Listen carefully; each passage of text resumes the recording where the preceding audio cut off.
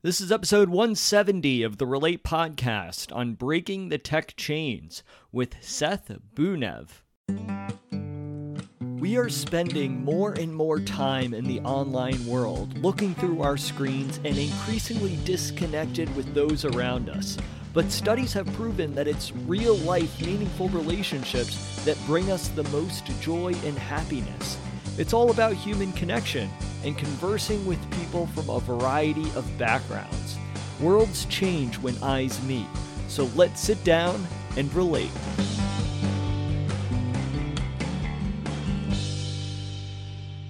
I am your host, Patrick McAndrew, and welcome to another episode of the Relate podcast. Thank you so much for being here, where you are learning the latest and greatest information on how to improve your relationship with others through improving your relationship with technology. And today we have an amazing guest joining us. He has an amazing story. His name is Seth Bunev, and Seth was in his teens when the internet took over everyone's lives, including his own. Concerned about the impacts unfolding around him, he gave away his phone and laptop at age 17 and spent 4 years offline. His book, Screenfarers, Nurturing Deliberate Action in a Digital World, is a guide for parents and teachers on how digital media shapes the mind and how to help young people sail the sea of information with skill and intention, rather than becoming habitually distracted through passive surfing. This is a great episode. I really enjoyed talking with Seth a lot. We talk about the connection between depression and anxiety with digital media. We talk about how your brain structure is created by your experience and how a lot of young kids aren't experiencing much today. We talk about restructuring our minds, how to learn things in a focused way, gaining perspective from a break from tech, and what it was like for Seth traveling without access to technology. This is a great episode that I think will really resonate with you. If you like it, head over to Apple Podcasts, leave us a review, let us know your thoughts. So without further ado, let me please introduce our guest, Seth Bunev.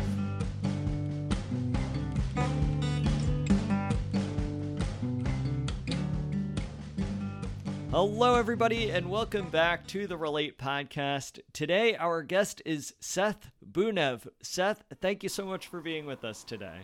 Thank you so much for having me. It's great to be here.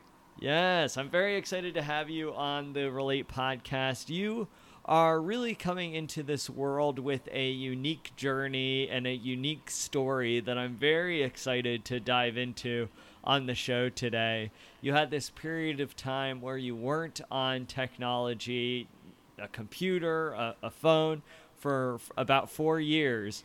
And I'm very excited to dive into this story about your experience with that, what led to that decision, what you learned from it. I think our listeners will really enjoy hearing from you today. Yeah, I'm excited to talk about it. So I'm wondering if you could just start off by sharing with us, part of your story is that when you were 17 years old, you handed over your phone and laptop to opt for a life online. So I'm wondering if you could just describe your life prior to that, when you're a tween and a teenager growing up with this technology so prevalent in your life. Sure. So I experienced the transition to a really, really heavily digital life when I was maybe 12, 13 years old, kind of in the transition to high school. And for me, there is no middle school where I live. So I had this period of time where my world was books and kind of making stuff and crafts and friends and stuff like this. But then at about 13, I really saw the takeover of all of life by the internet. A friend of mine remarked later on something to the effect of, do you remember when we used to have hobbies? And it really was very characteristic of how, if any people around me my age, if we had time, we spent it online. We spent it online doing different things, and sometimes we did other things that weren't online, but it was really extremely dominant of of the time that we spent. Over the kind of years, I started to sort of wonder whether this was necessarily the best thing, and that kind of came from two angles. One of them was just seeing my own inability to do some things, my sort of the way I disrupted my sleep habits, the way I would forget stuff, the way that I didn't know if I suddenly had to take a bus without looking up how to take a bus somewhere, then I didn't know what to do. These kinds of things. Just seeing my own dependence on it was one thing that happened. And kind of also seeing this in other people around me. Of course, it's less easy to see in other people, but there was just so much prevalence of kind of attention challenges and depression and these kinds of things in my peers, and it seemed pretty connected to just this like intense use of digital technology and the other things that come with that, like the sleep disruption. So there's that angle of kind of seeing some of the potential negative impacts of digital media. And then on the other hand, I've always been really fascinated with history and kind of historical ways of life. And when I was a young 7-year-old, my plan was to run away and live in the forest, which I kind of did later. But and I was, when I was just starting to be online all the time, I got so excited about like the age of sail and pirates and things like that. And so I've always been really drawn to these things, and to fantasy novels, which often are set in these historical-esque worlds. And I really was starting to realize as I was seeing these effects on my mind that someone in a fantasy world or in a different period of history had a mind that worked so differently from the mind that I had developed through this constant interfacing with the internet. And I became really curious about what that's like. Like, what is it like to experience a world where you don't know that you have contact with anyone you know in your pocket, where you can't look up an answer, you have to go to a library or you have to go to an expert and talk to them. And so the combination of those two things, this kind of perception of negative aspects and curiosity about positive aspects of the absence of those things, sort of led to that decision. And it started... I didn't right away just immediately cut out all technologies. It was sort of a summer where I stopped Googling things for a summer, which was the beginning. And that was, I planned to stop using my computer and phone, but there were some things I kind of needed it for that summer. And even that was really interesting in how I got to see what would happen if I, instead of a question I think of going to Google straight away, I would think about it.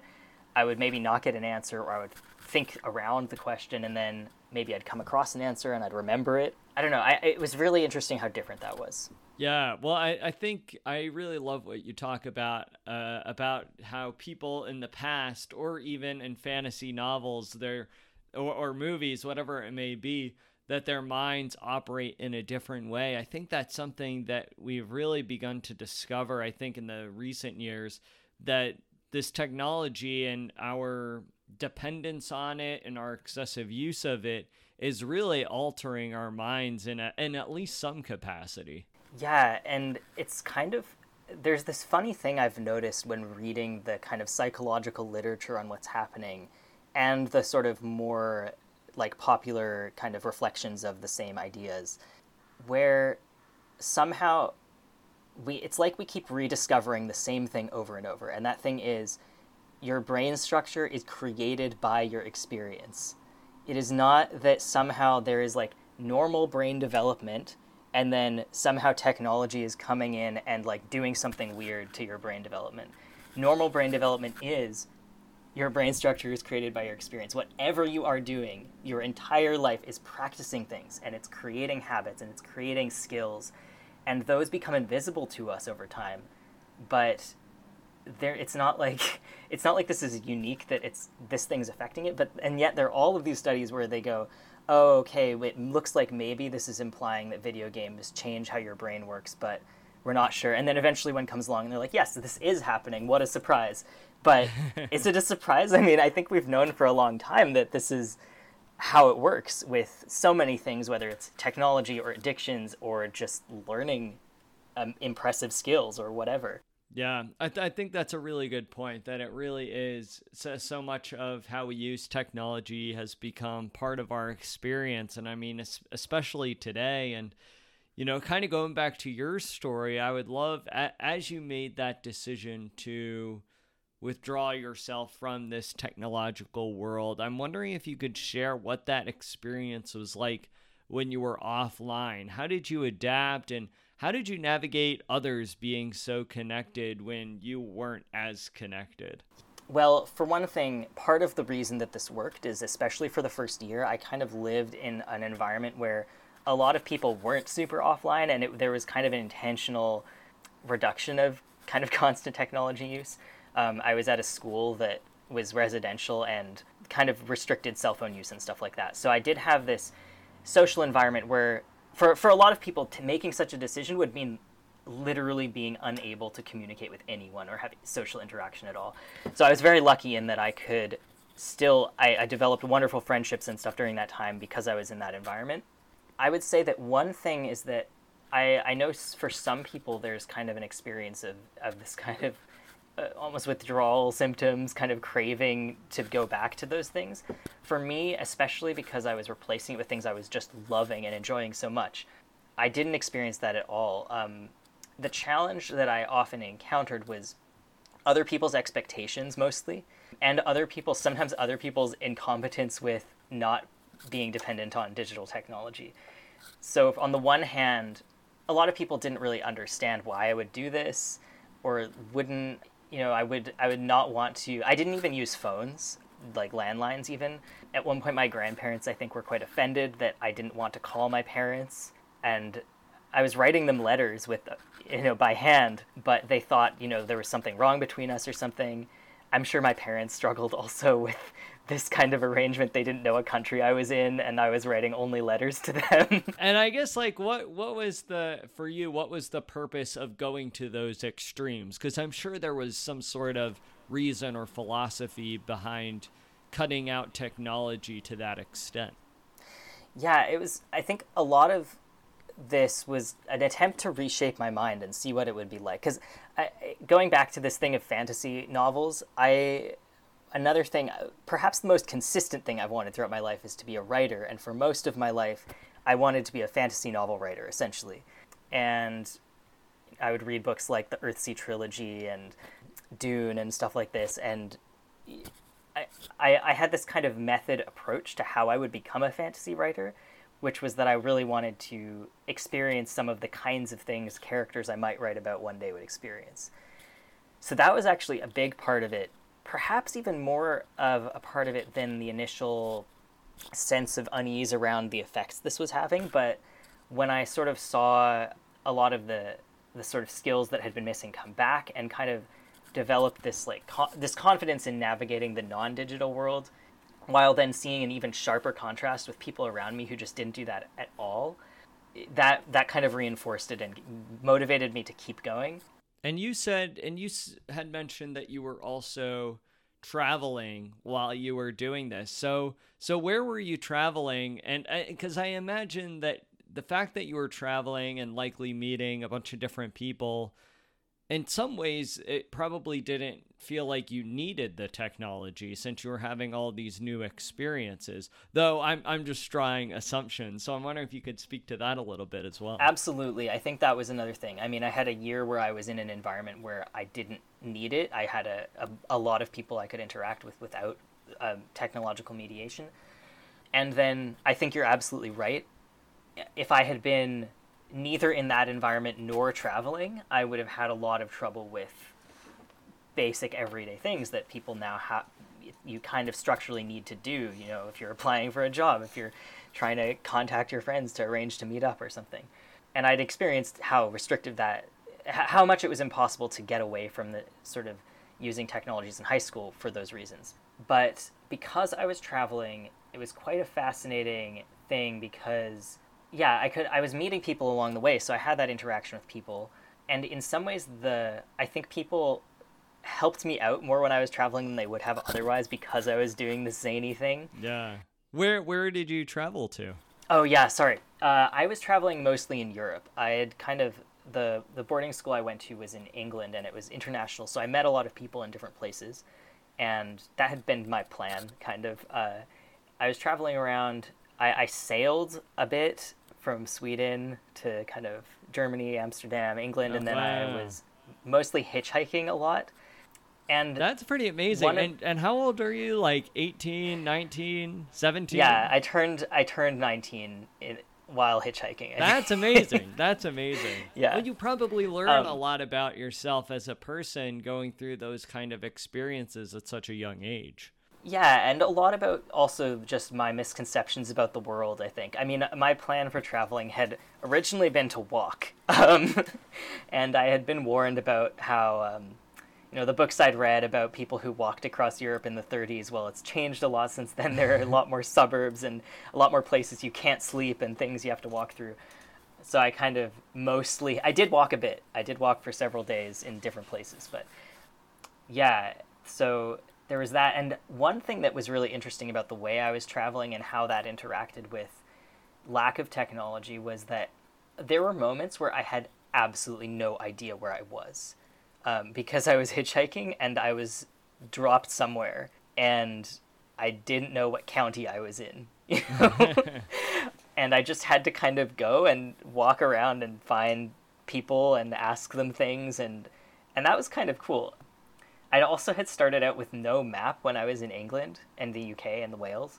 I would basically go into each town had a little bookstore, and those bookstores had sort of maps of different areas and the whole country road maps. And I'd just look and say, okay, I have to take this road and then that road, and that'll get me more or less where I'm going.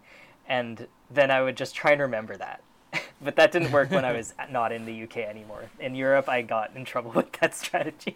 Well, what's amazing about what you're saying are that these are skill sets that nobody or very few people exercise nowadays. And I mean, especially talking about 17, 18, 19-year-olds, I'm sure there are young adults out there who do that, but they're, few and far between. So it's amazing that you had not only this experience of letting go of technology and restricting yourself with regards to technology, but on top of that, you also traveled during that time as well. So I think that is a fascinating and I imagine very life-changing impact to kind of combine those two things together. Yeah, it was interesting kind of towards the end of this period of time how I had so thoroughly, you can never truly reshape the foundation of your mental experience. Once you've experienced something, you can't unexperience it. But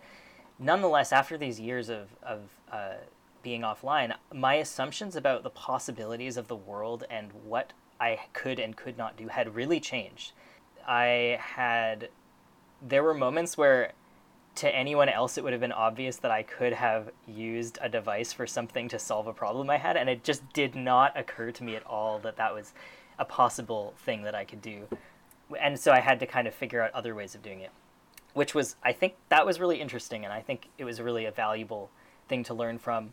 On the other hand, kind of going back to what I was saying about other people's expectations and they're not being used to this type of thing, there were a lot of moments where that became a problem, like where I turned up without calling someone. They're like, they were not very happy here? about it, for example. And there were also times where I would ask for directions, and often, a lot of the time when I would ask for directions, people would look up directions for me, and sometimes they would actually look it up and get it wrong. They had Google, and they gave me the wrong directions.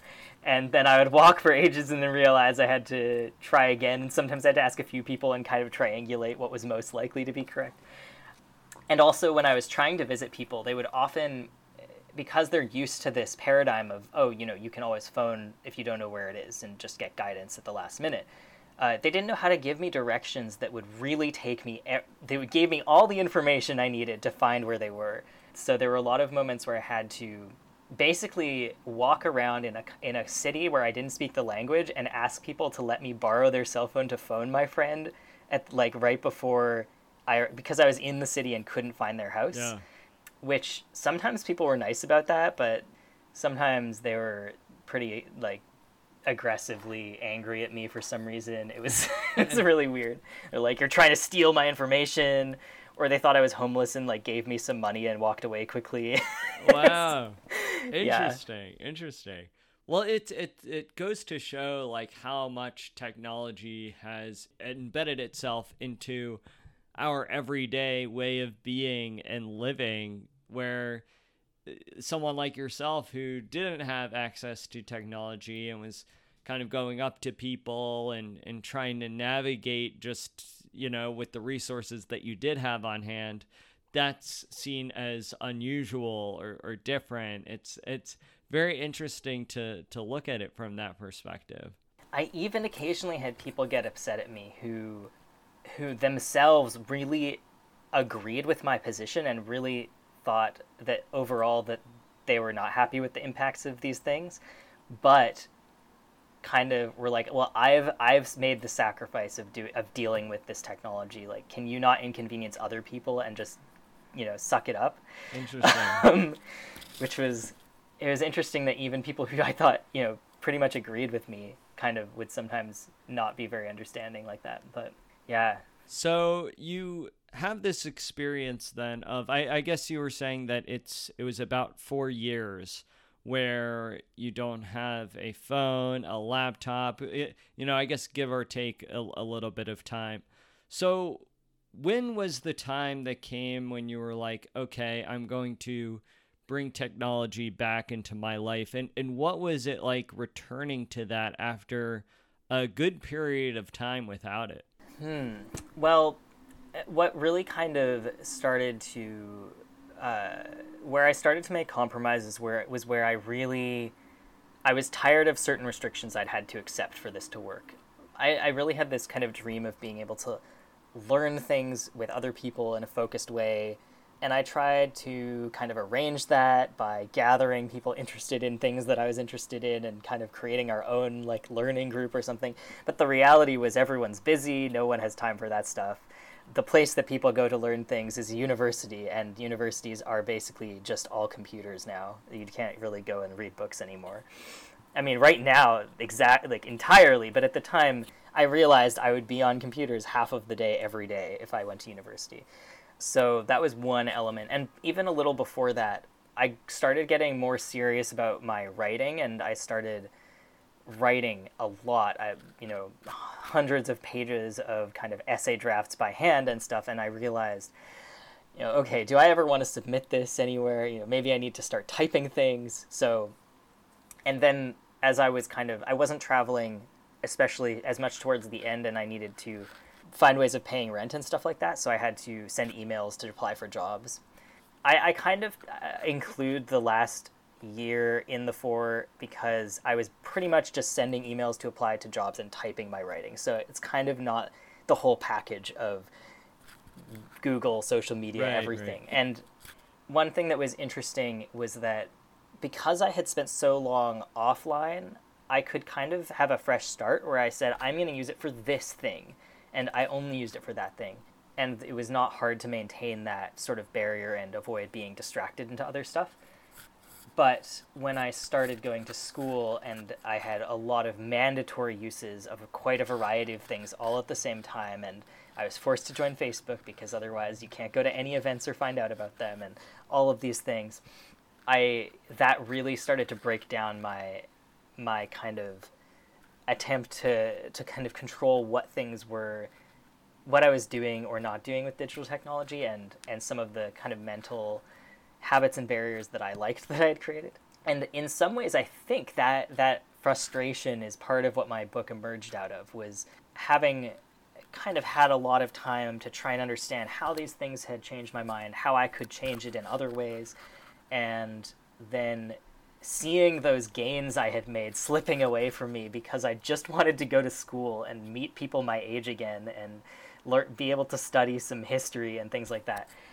I started to try and be more methodical in how I could would it be possible to be in that environment and still kind of hold my ground on things that I wanted to, and what would that look like? And then that combined with things I was studying was kind of, in psychology and history and in education and curriculum design was kind of where that whole project came together from.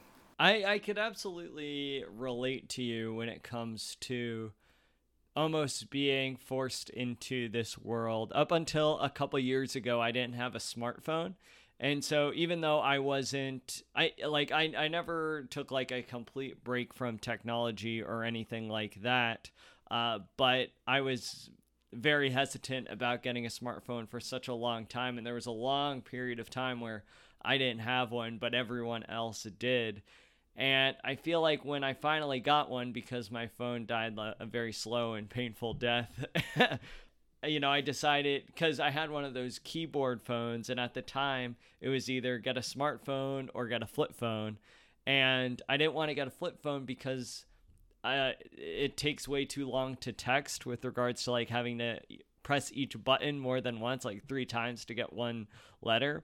So I went with the smartphone. But yeah, there's this moment of being like, is this what I really want? Am I actually missing out by having this technology now? I think it's interesting kind of analyzing this relationship. And I mean, especially in your case where you spent a good chunk of time without it. Now, just judging from that experience, I know in a lot of ways it would probably be very difficult to do something like that, especially now with the pandemic and everything. But would you recommend this sort of thing to other people? Would you say that it's possible? Yeah, I do recommend it, and I think you don't need to spend 4 years to have a lot of gains in perspective and kind of a useful distance that you can take. I mean, just a week is even a very substantial experience for someone who hasn't done that. A huge part of, I think, what the benefit is in addition to a kind of a fresh start in reshaping your habits, if you so choose to do that, it's an opportunity to really experience the time in the way we experienced it before the invasion of technology into our lives, and really get bored and realize what things you can do other than those things, and kind of develop, new interests and new kinds of ways of relating to things. And I think that's a huge part of why a lot of kids are so glued to all of these devices is that they just don't have very many other experiences. I mean, kids are pretty excited about a lot of things that are not technology if they have the encounter. Like, if they can go make bows and arrows and sit around a campfire, they're probably not going to be like glued to the latest iPad game.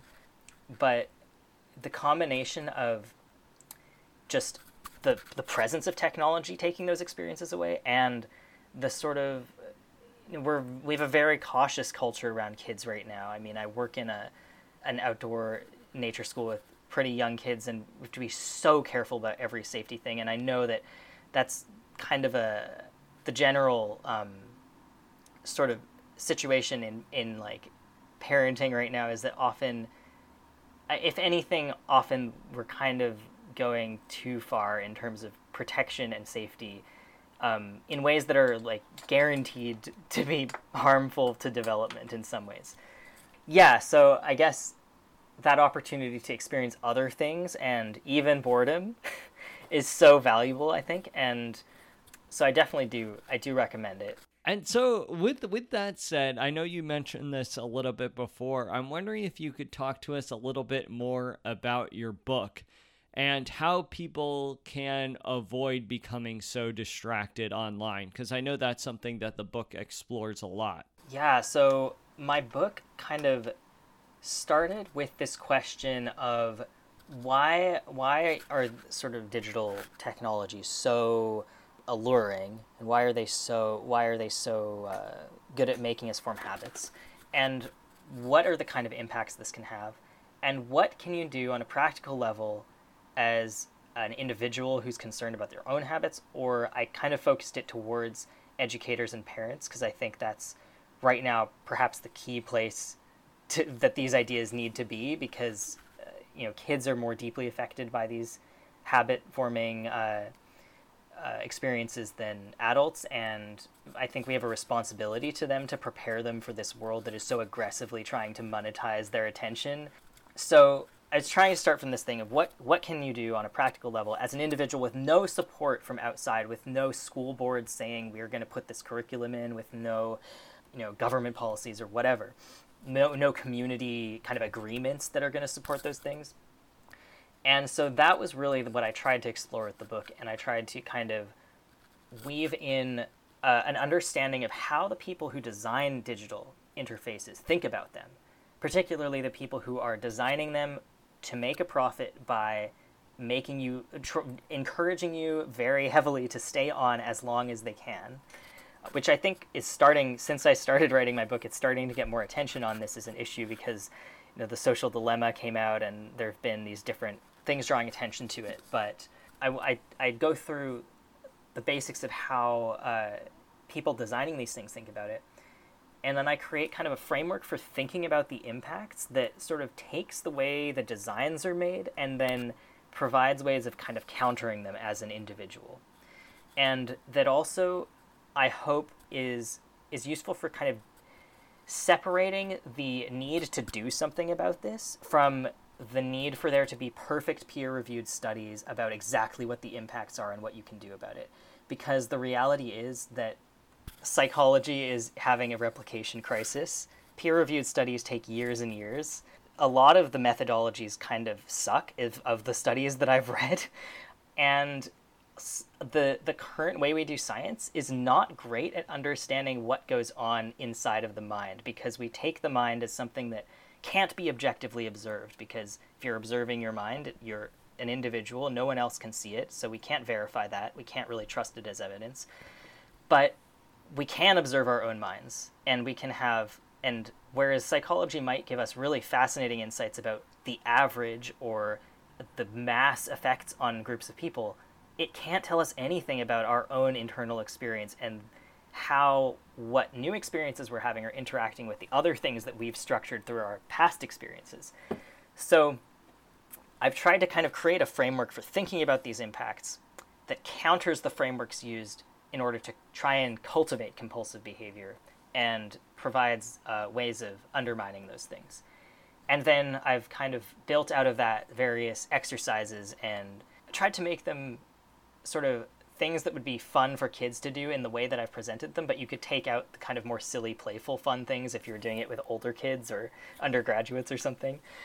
Yeah, so that's the overall thing. That the frameworks for thinking about it, the exercises, and then some context of the economic, the historical, the cultural reasons that we're here, and little like jumping off points to just think about the bigger picture and how that ties into pretty much all of the really big philosophical and kind of existential questions of our time, I think.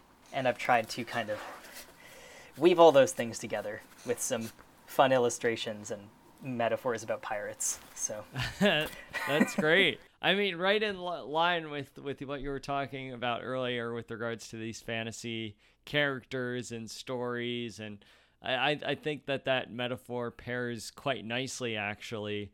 And I think this book you've created, it's a great not only manual for people out there looking to figure out their relationship to technology, but is also a good reflection too on your experience of distancing yourself from this world that so many of us live in nowadays. And I know you spoke to this a little bit earlier, but I'm wondering if you could elaborate a little bit more on the effect that this experience had on the relationships of, the people that you're close to. How did being off technology affect your relationships?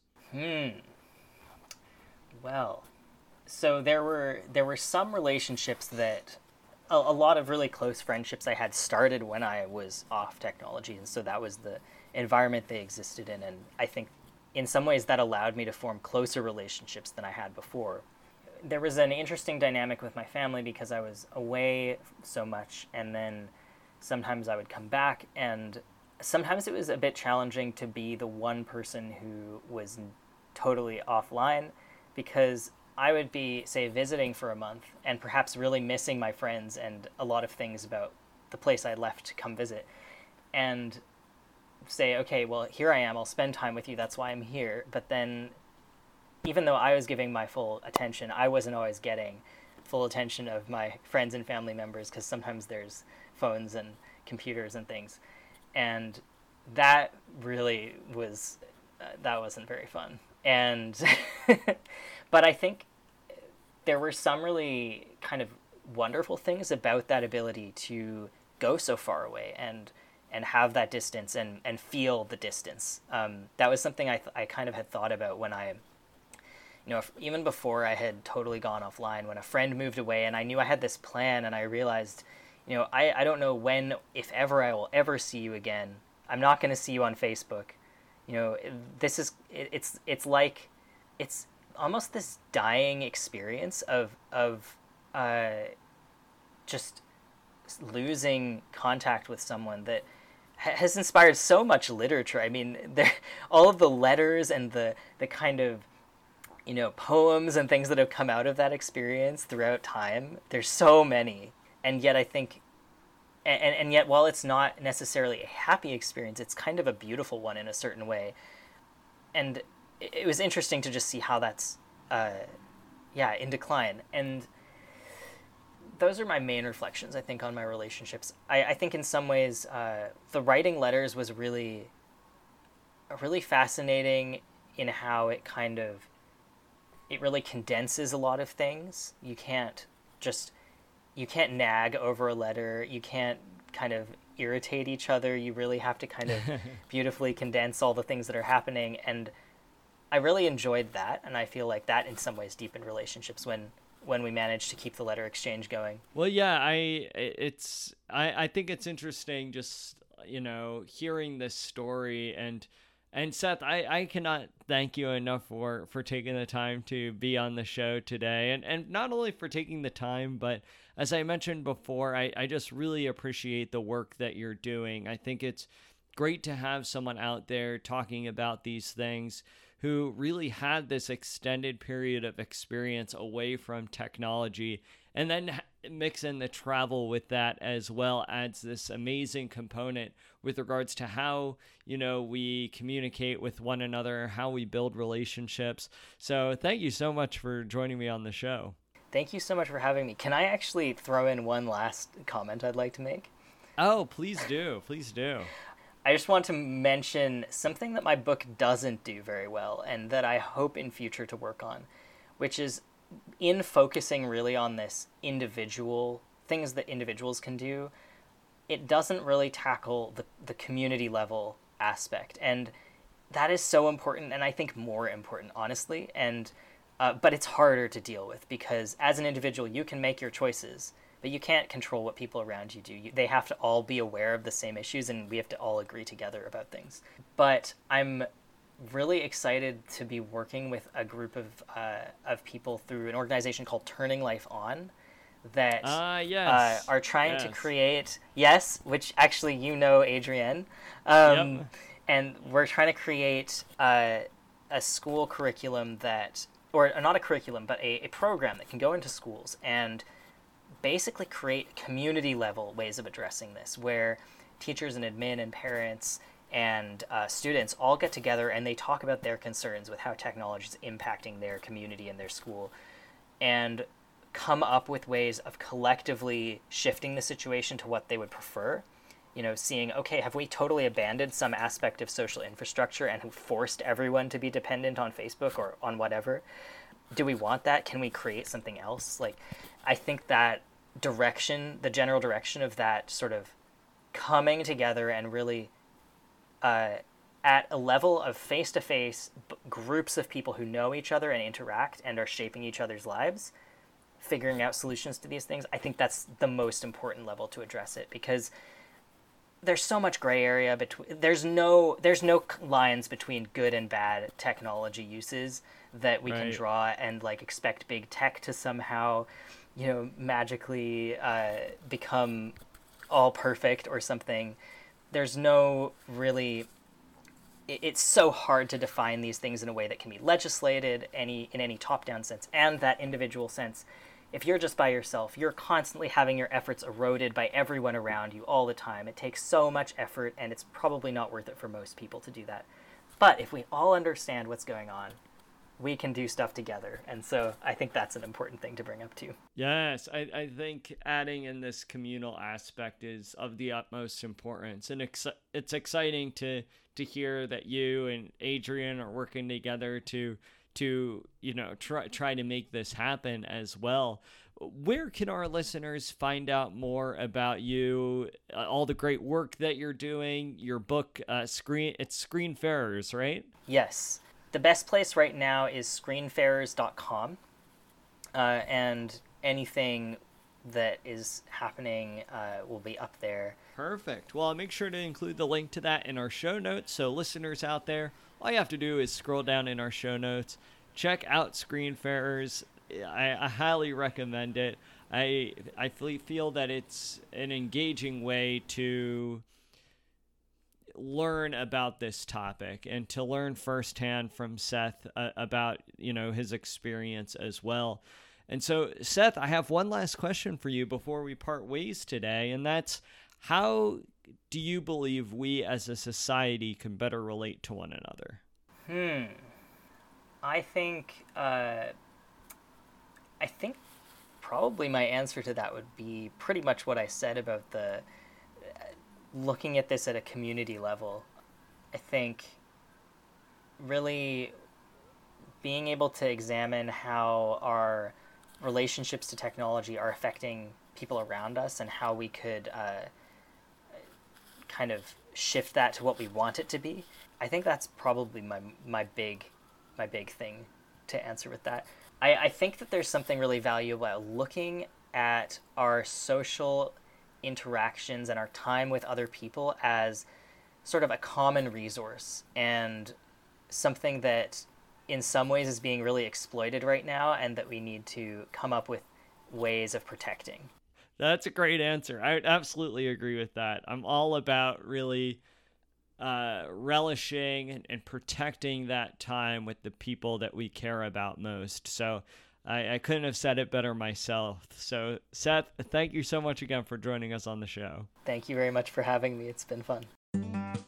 Thank you for joining us for this episode of Relate. You can let me know your thoughts on this episode by going to Apple Podcasts and leaving me a review. Or if you have the Anchor app, feel free to call in and leave a voicemail. I would love to hear from you. You can support this podcast by clicking the link in the show notes. Thank you so much again for tuning in, and I'll catch you all in the next episode.